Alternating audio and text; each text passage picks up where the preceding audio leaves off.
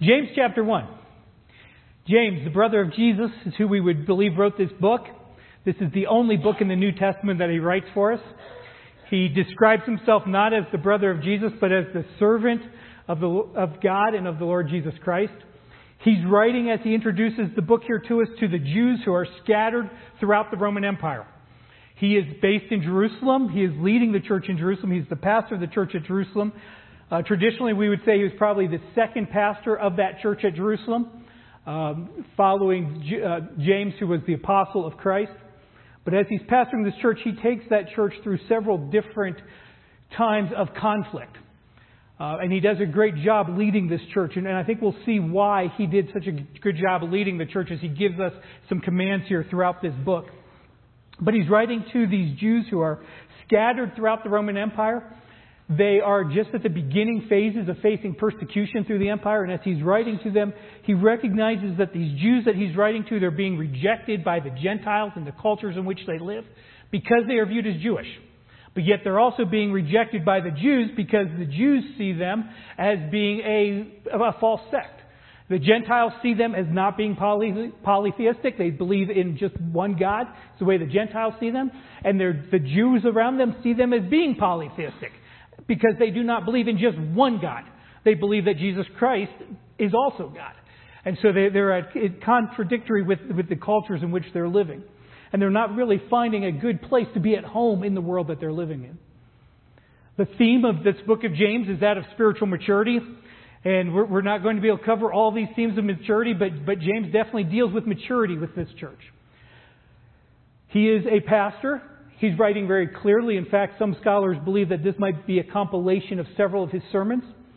But as he writes, he speaks with authority. In fact, he gives over 50 commands. If you wanted to study through those, that'd be a great day. You could study one a week. You could study through these commands that he's giving to them. He's giving them very clear commands for these believers. So constantly in this book, he's going to be encouraging us to evaluate our actions in the light of God's commands. This book is also equated to being that of a book of wisdom, much like the book of Proverbs, where Sandy just read from. As a book of wisdom, though, this is the New Testament version of that, and it's much shorter than the Old Testament version. The book of Proverbs in the Old Testament is 31 chapters, 915 verses. This is a short, succinct book. 5 chapters, 108 verses. In fact, if you'd like to take on the challenge, even though this is right in the middle of the length of books in the New Testament, a great challenge in your spiritual walk would be to memorize this book of James. I was challenged to do that as a high school student. I did it, and if you are around me in my teaching and in my preaching, you'll find I often come back to this book that has made such an impact in my life. As Psalm 119:11 says, I've stored up your word in my heart that I might not sin against you. Memorizing the Word of God is important. It helps us in our spiritual battles. And I am thankful that early in my life I was able to memorize this book, commit it to memory, and I constantly fall back on some of the truths in this book. So as we begin this morning, let's read verses 2 down through verse 8. Count it all joy, brothers, when you meet trials of various kinds, for you know that the testing of your faith produces steadfastness. And let steadfastness have its full effect, that you may be perfect and complete, lacking in nothing. If any of you lacks wisdom, let him ask of God, who gives generously to all without reproach, and it will be given him. But let him ask in faith, without doubting. For the one who doubts is like the wave of the sea that is driven and tossed by the wind. For that person must not suppose that he will receive anything from the Lord. He is a double-minded man and unstable in all his ways. Let's look to the Lord this morning in a word of prayer. Father, I pray that you would allow us, as we look at the truths of your word, to glean truths that we can apply to our life today. God, may we, as we hear your word, may your Holy Spirit convict us of the areas in our life that we need to change.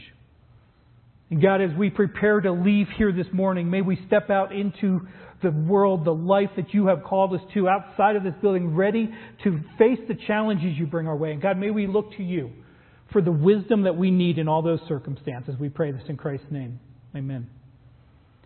You think, why would somebody, as he starts writing a book, start talking about trials? Doesn't that sound just so exciting? But we all face trials, don't we? What are these trials? These trials are like challenges of life that God will use to shape our character. James tells us that why is God trying to shape our character? Remember, what is his goal? He's giving us to us here in verse 2, that we would be spiritually mature. Often when we come into Sunday mornings, I do it as well, right? If we're opening up the service, what do? We invite you, encourage you to set aside all the pressures, the chaos, the trials of the week, and to be able to focus on God and God's Word. This morning, I want us to be very careful, but I want us to crack that door open just a crack. I want us to take just a minute and think through some of those top trials or pressures that God is facing right now in our life, what God has brought into our life. You'll see on the handout I gave you a spot that you can write down 5 of them. If you downloaded the PDF offline, you'll see it there as well. And here's why I want us to do this. I want us to write it down so we can get it out of our brain again. Okay, so we're not having to constantly sit there and focus on what were my 5. If you can't get 5, write down 1, write down 2. What could these be? I mean, sometimes we have all kinds of pressures, right? Might be a damaged relationship that we feel like needs to be restored. Might be difficulty, as we even mentioned this morning, knowing how to parent a child. Whether it's a young child, a teenage child, an adult child, how do we respond as fathers, as mothers, as parents? Maybe it's a health issue that you're facing or a family member is facing. Maybe it's something that is just the normal routines of life. I mean, how many times do trials come into our life because of 2 major things? Vehicles and appliances, right? How many of you have never faced a problem with a vehicle? Anybody? No, okay. We've all been there at some point. Okay. Teenagers, got it, Grayson. Good job. Never had to worry about it, right? That's Dad's problem, right? Okay. But yeah, as adults, we face those problems. Right? We have these stressors that come into our life. If it's creating stress, you know what we need to do? We need to look to God's Word to say, how can we answer that? How can we grow through that? Because what's James telling us here? He's telling us that when those trials come, God wants to use that to bring us to a point of spiritual maturity. So this morning we want to just identify it. We don't want to focus on it, but we want to be able to think about how God might be trying to mature us this morning through that trial. When we look at the beginning of that verse, the very first word that we see in our English translation is that of count. What is James telling us to do? To consider this trial, to reckon. This is an accounting term. This is taking that trial that's in our life and looking at it and not saying this is devastating, not looking at that and saying this is going to defeat me, but rather to look at that and say, I'm going to count that, I'm going to reckon that as something. And what are we to reckon that as? Wow, that's a hard word, isn't it? Joy. So when those hardships of life come, we're supposed to be joyful. Well, we're supposed to see that as something positive in our life. Now, what is joy? I would say it has to be more than just happiness. It's this deep-seated contentment in the midst of our hardship. And that happiness comes from anticipating the good work that God is going to do in us. We have to recognize that that trial was brought to us by God, and He is going to bring out some maturity in our life. Therefore, we can be joyful in the midst of that. We know at the end who's going to win. As we saw the last couple of weeks with some of the precatory prayers in the Psalms, we look to God as the righteous judge who will ultimately be victorious over evil. We know that evil will not win forever. Therefore, we can be joyful. We know our future home. We know the happiness and joy that we will experience forever in God's presence.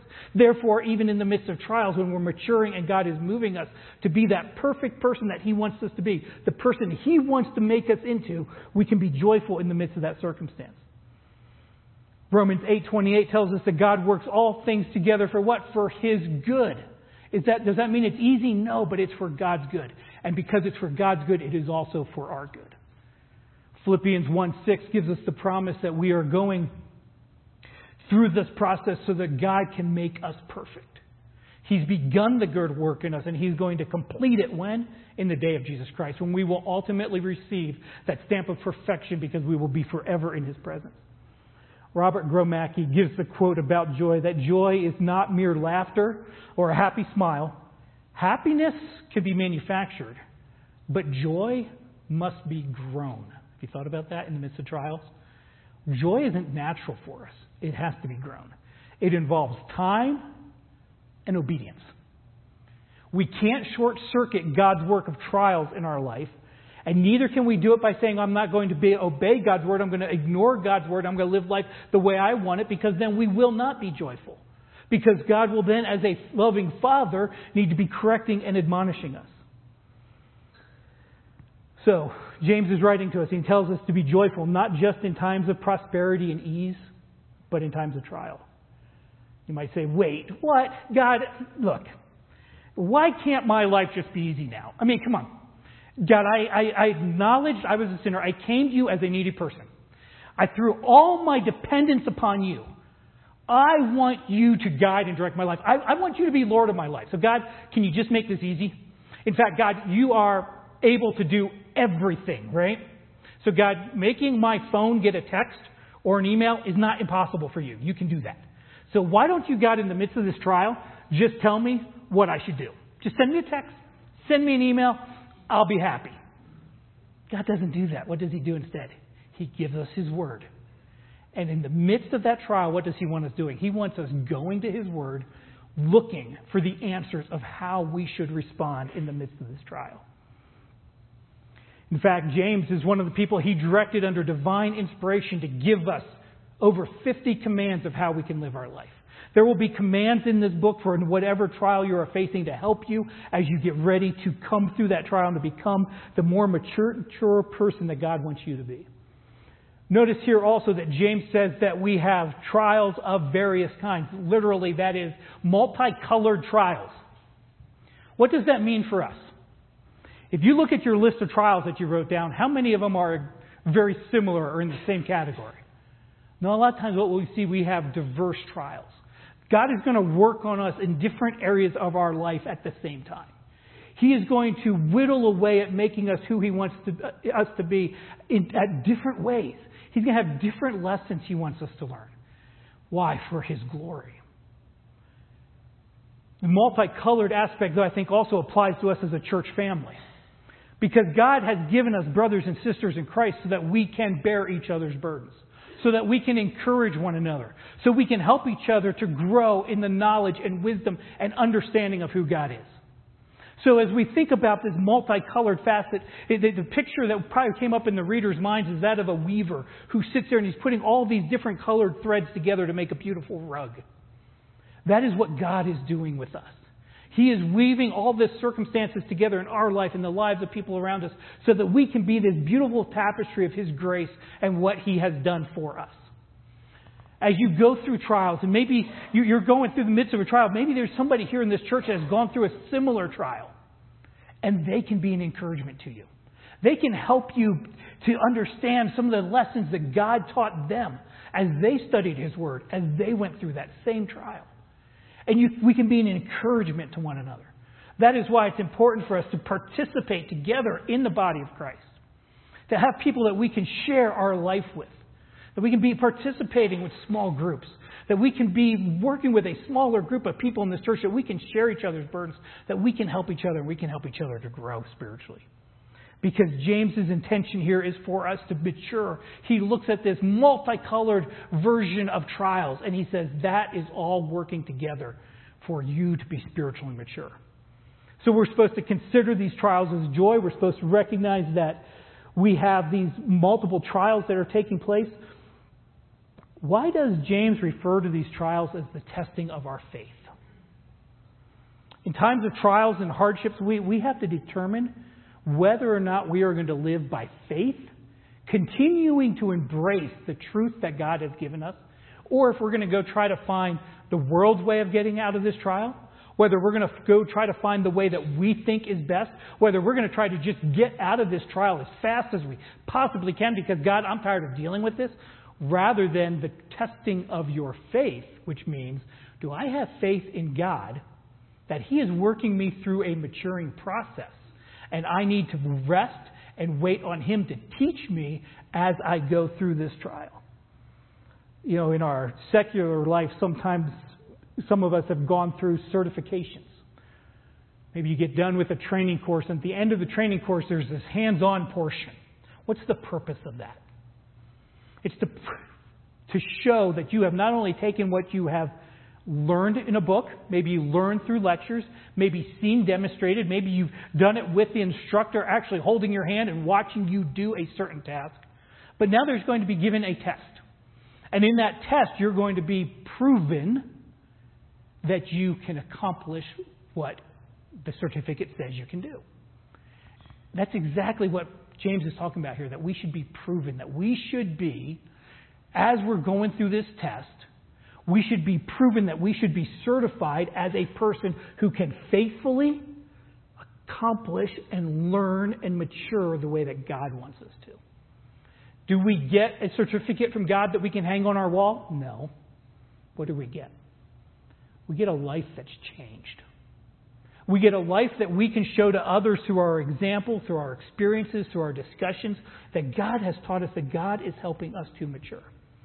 So James here is writing to these tribes that are scattered. What does he want them to do? He wants them to see this joy, be in the midst of these trials, in the midst of this hard certification, knowing that what is God trying to do? He's trying to mature them. He wants them to mature and to grow and to be more like Jesus Christ. Notice here that this word trials is the same word that the Apostle Peter uses in the next book. In 1 Peter chapter 1, verses 6 through 8, he says, "In this you rejoice, though now for a little while, if necessary, you have been grieved by what? By various trials.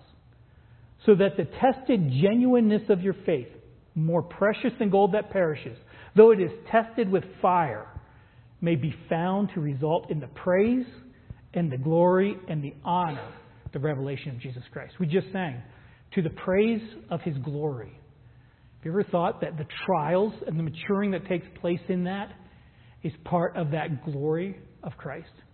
Part of that resulting praise and His glory? What is the result that James wants? We said maturity, but look at the word he specifically uses. Steadfastness. This is a consistency, a constancy, a stick-to-itiveness, an endurance, or a patience. Hebrews chapter 12, verse 1 says, "Therefore, since we are surrounded by so great a cloud of witnesses." Who's that cloud? You have to reference back to the chapter just before that, chapter 11 of Hebrews, where it gives us the great example of these men of faith. What's it tell us to do? Lay aside every weight and the sin which clings so closely, and let us run with endurance. Same word that James uses. The race that is set before us. When you're running a race, if you're riding a bike, whatever you're doing for exercise, say you're running, and all of a sudden you come to the bottom of a hill, and you look up at that hill and you say, too hard, I'm done. No, there's an endurance that God wants us to have. An endurance just to say, you know what, we know it's going to be hard, but there's going to be satisfaction. There's going to be joy when you get to the top. Have you ever experienced that? You look at something and you say, that is way too hard, but you get there, and all of a sudden you realize there's joy because I overcame. I put in the effort to mature and to push my body that hard. And it's the same way in our spiritual life. Are we willing to push ourselves spiritually so that we will grow deeper in our faith and maturing the way God wants us to, so that we can count that trial as joy? There are some examples we see in the Bible, these men that God had to put through some hard times before He was ready to use them. Let me just give you 4 examples real quick. Joseph. He's trafficked by his brothers. We want to put it bluntly. He's sold into slavery. He's going to be, used as a slave now. He gets down to Egypt. He gets elevated in the household. He refuses to go with Mrs. Potiphar. She accuses him falsely. And what does he do? He maintains his integrity, and he decides to go to jail. How long does he sit there? Sits there over 10 years. He sits in the prison.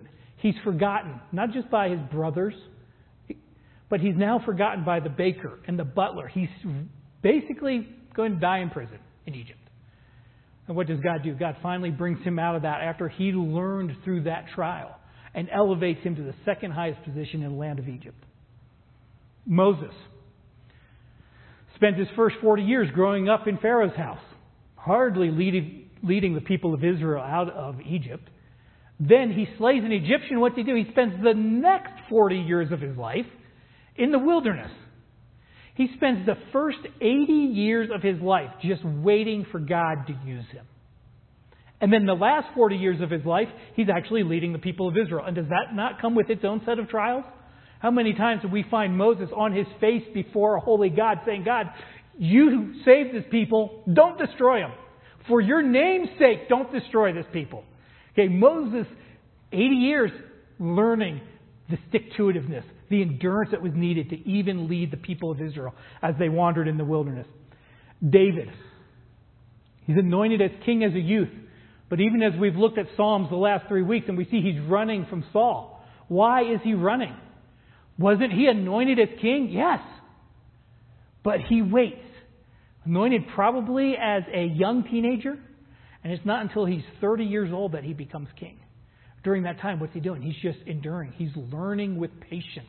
Enduring with patience. Learning what God would have him to learn. At the end of this book of James, James uses as a reminder of the steadfastness and to illustrate this steadfastness in trials, he illustrates it in chapter 5 with the life of Job. What do we know about Job? Job had some trials in his life, right? Lost his livelihood, lost his children. His wife's telling him just to curse God and die. I mean, what kind of encouragement is that he's getting at home? And then at the end of the book, God rewards him. But what happens in the middle? We see this internal struggle. We see the struggle of a man who constantly has to go back to God and say, I know who you are. I have my confidence in you. And yes, at times he wavers in that, but he always comes back to, I will trust in God. And at the end, God does bless him. So what's the goal of this endurance? It's that we would make righteous rather than sinful choices. We don't want to go through these trials constantly making sinful choices and lacking no improvement to our character. We want to go through these trials with true endurance, learning the righteousness of God, that He is completing that work that He has started in us. So now that we know the purpose of James' writing is that we will be steadfast in our faith, that we'll be joyful, that we'll be maturing when we're facing these trials, let's look at the second command he gives us in this book. Look at James chapter 1, verse 5. If any of you lacks wisdom, let him ask of God, who gives generously to all, without reproach, and it will be given him. So what is this wisdom? Someone has defined wisdom as being different from knowledge, in that knowledge is the ability to take something apart, but wisdom is the ability to get it back together again and working. Okay? It's easy for us to take a piece of machinery and start taking bolts and screws out, taking gears out, and start pulling everything apart, right? That's knowledge. I now know what was in there. Wisdom is having the not only the knowledge, but the ability now to be able to, with life experience, put that thing back together and not have any leftover bolts or screws. How often does that happen? Okay? Because most of the time we're not the designer, we're not the engineer. But that is the definition between wisdom and knowledge. We often will use just the simple definition of wisdom of that as being applied knowledge. Sandy read in Proverbs chapter 2 this morning, and did you notice as she read that there is a distinction made between wisdom, knowledge, and understanding? But yet, though they are distinct, in Proverbs chapter 2, they're all woven together. Because God is going to give us knowledge. He's going to give us understanding. And He's also going to give us wisdom. Proverbs chapter 2, verses 3 through 6 says, yes, if you call out for insight and raise your voice for understanding, if you seek it like silver and search for it as for hidden treasure, then you will understand the fear of the Lord and find the knowledge of God. For the Lord gives wisdom. From His mouth comes knowledge and understanding. 1 Corinthians chapter 1, verse 25 says, for the foolishness of God is wiser than men, and the weakness of God is stronger than men. You know, God has more wisdom than all of mankind combined. Why? Remember we talk about knowledge and wisdom. One is you can take it apart. The other is you can put it back together. Who designed this universe? Who put all of this together?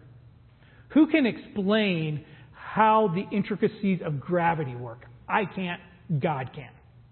How do we know how the planets are all held in place? How large the universe is?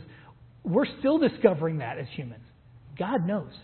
He designed it. He created it. He spoke it. He put it into existence. So how does this apply to your current trials? Do you recognize your finite perspective? And that you cannot possibly know all the implications of what you're facing in the trials that you wrote down this morning? Do you know how your actions and the next decision you make in each of those trials will impact your life next week, a year from now, 10 years from now? We don't.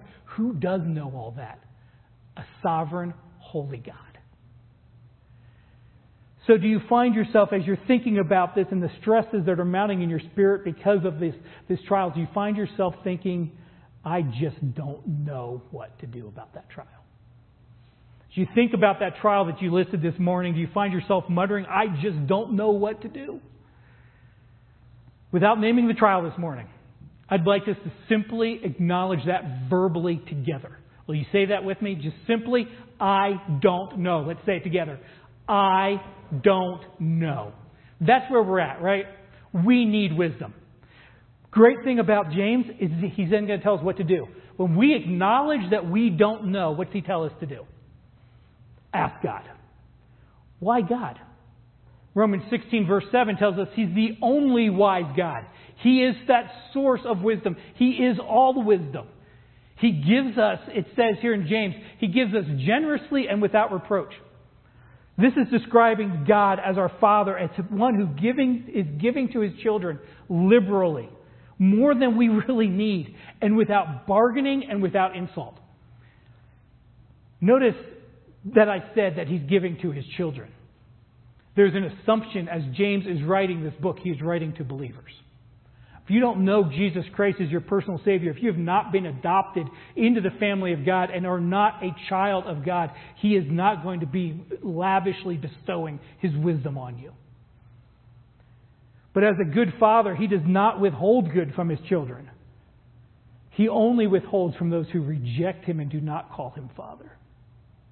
With His children, He doesn't negotiate this dispensing of His wisdom. He is going to give it to us. He's not going to be putting conditions on it. He's not going to say, only if you read your Bible every day this week, and if you pray every day, and if you give to the church and you give to the poor, and you do the commands that you read in the Scriptures, if you do all that, then I'll give you wisdom. No, He's saying, I just want you to come to me and ask for it. In fact, Jesus simply told us in Matthew chapter 7, verses 7 to 11, ask, and it'll be given you. Seek. Go looking for this, and you'll find it. Knock, and it will be open to you. For everyone who asks receives, and the one who seeks finds, and to the one who knocks it will be opened. Or which of you, if his son asks him for bread, will give him a stone? Or if he asks for a fish, will he give him a serpent? If you then who are evil, speaking to us earthly fathers, calling us evil, okay, because we do not have the holiness of God, if you then who are evil know how to give good gifts to your children, how much more will your Father who is in heaven give good things to those who ask Him? That's why we need to be going to God and asking Him for His wisdom, because we have a heavenly Father, a good heavenly Father, who wishes to give us wisdom and blessing. Ephesians chapter 3 verse 20 says, now to Him who is able to do far more abundantly than all we could ask or think, according to the power that's working in us. We are never going to exhaust God's wisdom, His power, or His goodness to us. In verse 6, James continues, but he says, but ask God by faith, not doubting. Ha! I knew it. There was going to be a condition, right? Here it is. He puts a condition in there, right? God's not going to give it to me. He's going to make me work for it. Oh no. What's he say? Without doubting. And I would say here that doubting is not speaking about how God withholding the dispensing of wisdom because I doubt, but rather how I should not be asking. I can't go to God asking, thinking, I don't know if He's powerful enough. I don't know if He has the wisdom. No, we should be going to God in the way we ask should be that without doubting. It's a lot like a child of God that we're looking for that answer and we're willing to go to Him and we're willing to acknowledge that He is the creator of the universe. He is much greater than we are. He is bigger than we are. He is the source of everything we need. And so we go to Him looking for Him as the one who is greater, who is glorious, who is higher than us. And we go to Him in humility and say we need Him. When we learn about this greatness of God, it becomes natural for us to go to Him. for us to have this elevated view of Him and this diminished view of ourselves. Romans chapter 11, verse 33 says, "Oh, the depths of the riches and the wisdom of God! How unsearchable are His judgments and how inscrutable His ways." We cannot understand God. Since today's Father's Day, let me illustrate this with a picture of fathers. During our Coffee Connect time in a few minutes, if you watch some of the nursery-age children as they move about the lobby, perhaps one of them will get scared, he'll fall, maybe he'll skin up his knee a little bit, and he'll get hurt. What is their natural reaction when they know their father's nearby? Do they run away? No. Do they cautiously cry out, "Daddy"? No. What do? Maybe even before they can form the entire word, "Dad!" What do they want? They want their dad. They want their dad to come and rescue them. Why? Because they want to know that if they go running to their dad, that He's going to reach down, He's going to pick them up off the ground, He's going to hold them, He's going to protect them, because they have faith that their dad can take care of them. That's the faith we need to have as a child. What do they not do? Some of the things that we do when we think about our trials and how we should go to God. Here's what they don't do. They don't look around and evaluate the circumstances. Dad's on the other side of the lobby. A lot of people between me and him. If I go for in a straight line, there's people in the way. I might get hurt again. I might get pushed over. So maybe I should go around the crowd. No, they don't do that. They look at how can I get to Him the fastest. When they get to Dad, they don't think, "Oh, I wonder what the proper words I should use to describe what just happened to me." You know, I don't want Dad to be guessing at what happened to me. I want to use the right words. I want to use the right terms. No, they don't do that. They're just going to blurt it out or just point, right? They're just going to, in their heart cry, they're going to express this to their dad. And they don't wonder, what's going to happen when I get there? Will He just tell me to get over it and I need to deal with it on my own? In fact, you know, it looks like He's helping somebody else, and I'm probably just not as important as what He's dealing with right now. So, you know, I know that if I could find my way to the kitchen, I might be able to find an ice cube and put that on this and help with the pain a little bit. And then I don't have to bother my dad. No, that's not what a child does. But how many times as spiritual children is that how we treat our Father, in that we don't go to Him? No, they don't do this. They act in faith. They run to their dad in the shortest way possible, never doubting that their dad's going to help them. And when they get to Him, they don't stop and think, what do I need to do to get His attention? Will He even recognize me? Will He know I'm His child? Will He even be concerned about my need? No, what do? They get there and they launch themselves at their dad. They don't get there thinking, you know what? Maybe I'm getting too big. I mean, Mommy's been telling me I'm becoming a big boy, right? So maybe I'm gaining too much weight. Maybe my dad can't pick me up anymore. No, they go running at their dad. They jump up into his arms, expecting him to take care of them, to hold them, protect them, and meet their needs. That's exactly how we need to be acting as a child of God. In fact, for those of you that have older children, you know that the day eventually comes when a child has to learn that, yes, they are too big for daddy, right? I remember the day my daughter, exuberant, excited about something in life, comes running across the living room and launches herself at me to catch her. As a young teenager, too big. Fortunately, it added safely. We both landed on the floor. There was no trip to the hospital. But, she learned that, she outgrew her dad. You know what? That never happens with us and God. We will never outgrow God. He is bigger than all of the trials in our life. So James tells us in verse 6 that we're supposed to ask in faith, not doubting, because the one who doubts is like a wave of the sea that's driven and tossed by the wind. We're to ask without doubt, because the person who is double-minded, who keeps going back and forth on whether or not God can meet his needs, is not going to have his request answered. We have an example of this in Scripture, the Apostle Peter. What happens one night? Jesus gets done with his ministry. The disciples are crossing the Sea of Galilee. A storm comes up. Jesus isn't with them. The disciples are afraid. All of a sudden they see a person walking toward them across the waves. They think it's a ghost at first. Then they hear Jesus speaking to them. They recognize it's Jesus. And Peter, great man of faith, right, says, "Hey, Lord, if it's you, tell me to walk out to you." Jesus says, "Yes, come on." What's Peter do? He swings his feet over the side of the boat. He puts his feet down in the water. He's like, "Hey, pretty cool." Pushes off the boat, stands up, starts taking a few steps. He's doing great, right? And then all of a sudden, he's double-minded. He starts looking at those waves and saying, "You know what, God? Maybe these waves are too big. Maybe I can't do this." And what happens? He starts to sink. And then you see what happens right away?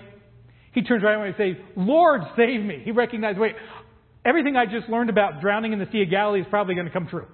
I need somebody that can help me, and it's the same person who told me to get out of that boat. He's double-minded. What could he have benefited from? He could have not got wet that night, right? But instead, he had to get back into a boat wet and cold. He was double-minded. That's the picture that's given to us in Scripture. But how often are we like Peter? In the midst of a trial, maybe we get a glimpse of God's power and we step out in faith, and then we begin doubting. We start to see the circumstances around us and we start to fail. We stop having faith. And then we turn around and we call out to God again. In this passage, James is contrasting our too familiar pattern of being double-minded with that of being steadfastly fixed on God and living in the light and the power of going to God for His wisdom. So as we said earlier, I don't know. Will you join with me this morning in making that simple statement of asking God for wisdom?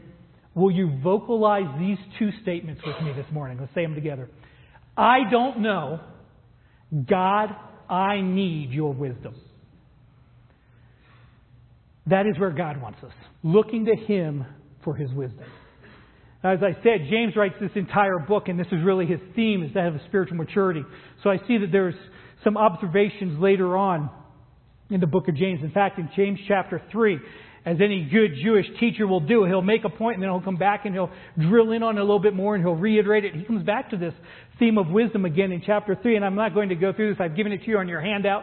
You'll see it up here on the slide. But here we see, what does God's wisdom look like? There's things that God's wisdom looks like and things that God's wisdom does not look like. This is found in James chapter 3. We need to not forget that God is compassionate. He's merciful.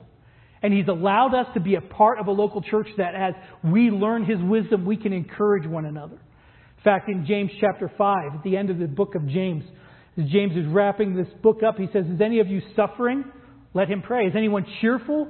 Let him sing praise. Who's a cheerful person? That's the person who is joyful. The person who's come through trials with joy. What should we be doing? We should be proclaiming the goodness of God, the graciousness of God, the mercy of God, and the wisdom of God, so that those around us can benefit from what God has taught us. We should be enjoying that wisdom of God and putting it to practice as we go through those trials and impacting the people around us. He says, if anyone is sick, let him call for the elders of the church. Why? Because we do not have to go through trials alone. We can be, as a body of Christ, helping one another. Colossians chapter 3, verse 16 says, let the word of Christ dwell in you richly, teaching and admonishing one another in all wisdom, singing hymns and spiritual songs, what? With thankfulness in your heart. Why? To God. So what should we do? James chapter 5, verse 17. James tells us to pray fervently. We should pray in faith. We should pray intently. What is fervency? Fervency is both frequency and its intensity. We should have emotion in our praying, and we should be praying constantly. James recognized that he was weak when he was compared to God, yet he was not afraid. When we look at Elijah, what do we know about Elijah? It says here in the passage in James chapter 5 that he was a man of like passions like us. He was like us as a man. Was he a great prophet? Yeah, we view him as a great prophet. But you know what? He was also weak. He was afraid. He became discouraged. He ran from Queen Jezebel. He went into the wilderness. He wanted to just die because God wasn't working. But what does James tell us about this great prophet? He was also a man that could pray. Sometimes he was double-minded, much like we are. But he prayed. And he prayed intently. And God answered his prayer. He prayed and it did not rain. Think about that. His prayer stopped the natural element of rain. And then he prayed again, and it resumed. Was it anything about the great prophet? No. 100% about the great God. And Elijah fervently prayed. James was also not a stranger to fervent prayer. I think that is why, even in such a short book with over 50 commands, he has had such an impact on the life of the church through the centuries. Church tradition says that James spent so much time on his knees bowing before God that his knees were as hard as camel's knees. Huge calluses on his knees because of the amount of time he spent on his knees petitioning God. So here we see this brother of Jesus, once a skeptic, who completely rejected his brother as the Messiah. He was transformed by the death, burial, and the resurrection of Jesus Christ, God's Son. And he so believed in that intercessory work of Jesus Christ that he spent hours a day on his knees praying, asking for God's help and for God's wisdom. One of my favorite authors of prayer has written several books on the book of prayer. And here's two quotes from two of his books. First, God stands pledged to give us the desires of our heart in proportion to the fervency of spirit we exhibit when seeking His face in prayer. And also, the only limit to prayer are the promises of God and His ability to fulfill those promises. Think about that one. What's the limit to the promises of God? And if He's promised it, is there anything He can't fulfill? There is no limit to what God can do when a fervent man prays. So what's our application today? We should be praying for wisdom. We should be praying with fervency and without doubt. You'll see in the section that I gave you on the handout also, you see a digging deeper section. The reason I didn't even touch that today, because those are all areas where the commands that James gives us intersects with dealing with trials. Intersects with how we should be asking for wisdom. If you've got time this week, I encourage you to go through and look at those specific passages in light of how we should be praying. How we should be looking to God for our wisdom. Just briefly mention one of them. We should be studying God's Word.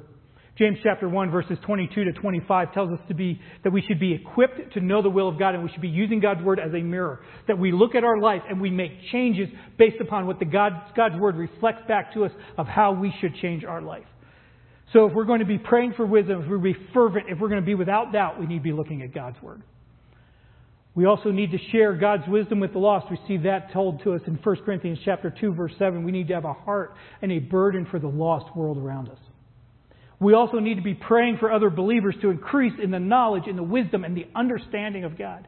Look at Colossians chapter 1, verse 9. It's going to come up here on the screen. And so from the day we heard it, Paul here is saying, we have not ceased to pray for you, asking that you would be filled with the knowledge of His will in all spiritual wisdom and understanding. That prayer that Paul had for the church is the prayer that I can have for you and you can have for me, and we can all have for each other in this church. That we would be increasing in the knowledge of His will and spiritual understanding and spiritual wisdom. Highlands, during this time when we're anticipating God bringing us our next lead pastor, we can see that as a trial. And this is how we should be praying. We should be praying for our elders to have wisdom in the men that they search for, the information they look at, the conversations they have. And we need to be praying for the man that God is preparing to come as our next lead pastor. And we need to be praying for his congregation, that they will be prepared for his departure. And we need to be praying that God will give wisdom in His church as a whole, that God will, as He brings us the right man, that there will be wisdom in the eyes of our elders and the man who comes. That this church will continue doing what God would have this church accomplish. Fathers, it's Father's Day. Let's share our wisdom. We saw that in Proverbs chapter 2. I invite the music team to come forward this morning. As they do, let's bring this passage full circle this morning. I'd like you to join me with one more statement. Will you verbally commit this morning to joyfully enduring the test? Let's say these three phrases together. And may this be, as you look at that list and you think through the areas that God is putting you through trial, you'll fill in the blank, you'll put extra words with these, but will this be your heart cry to God this morning? Let's say this together. I don't know. God, I need wisdom. I will joyfully endure. James chapter 1 verse 5 says, if any of you lacks wisdom, let him ask God.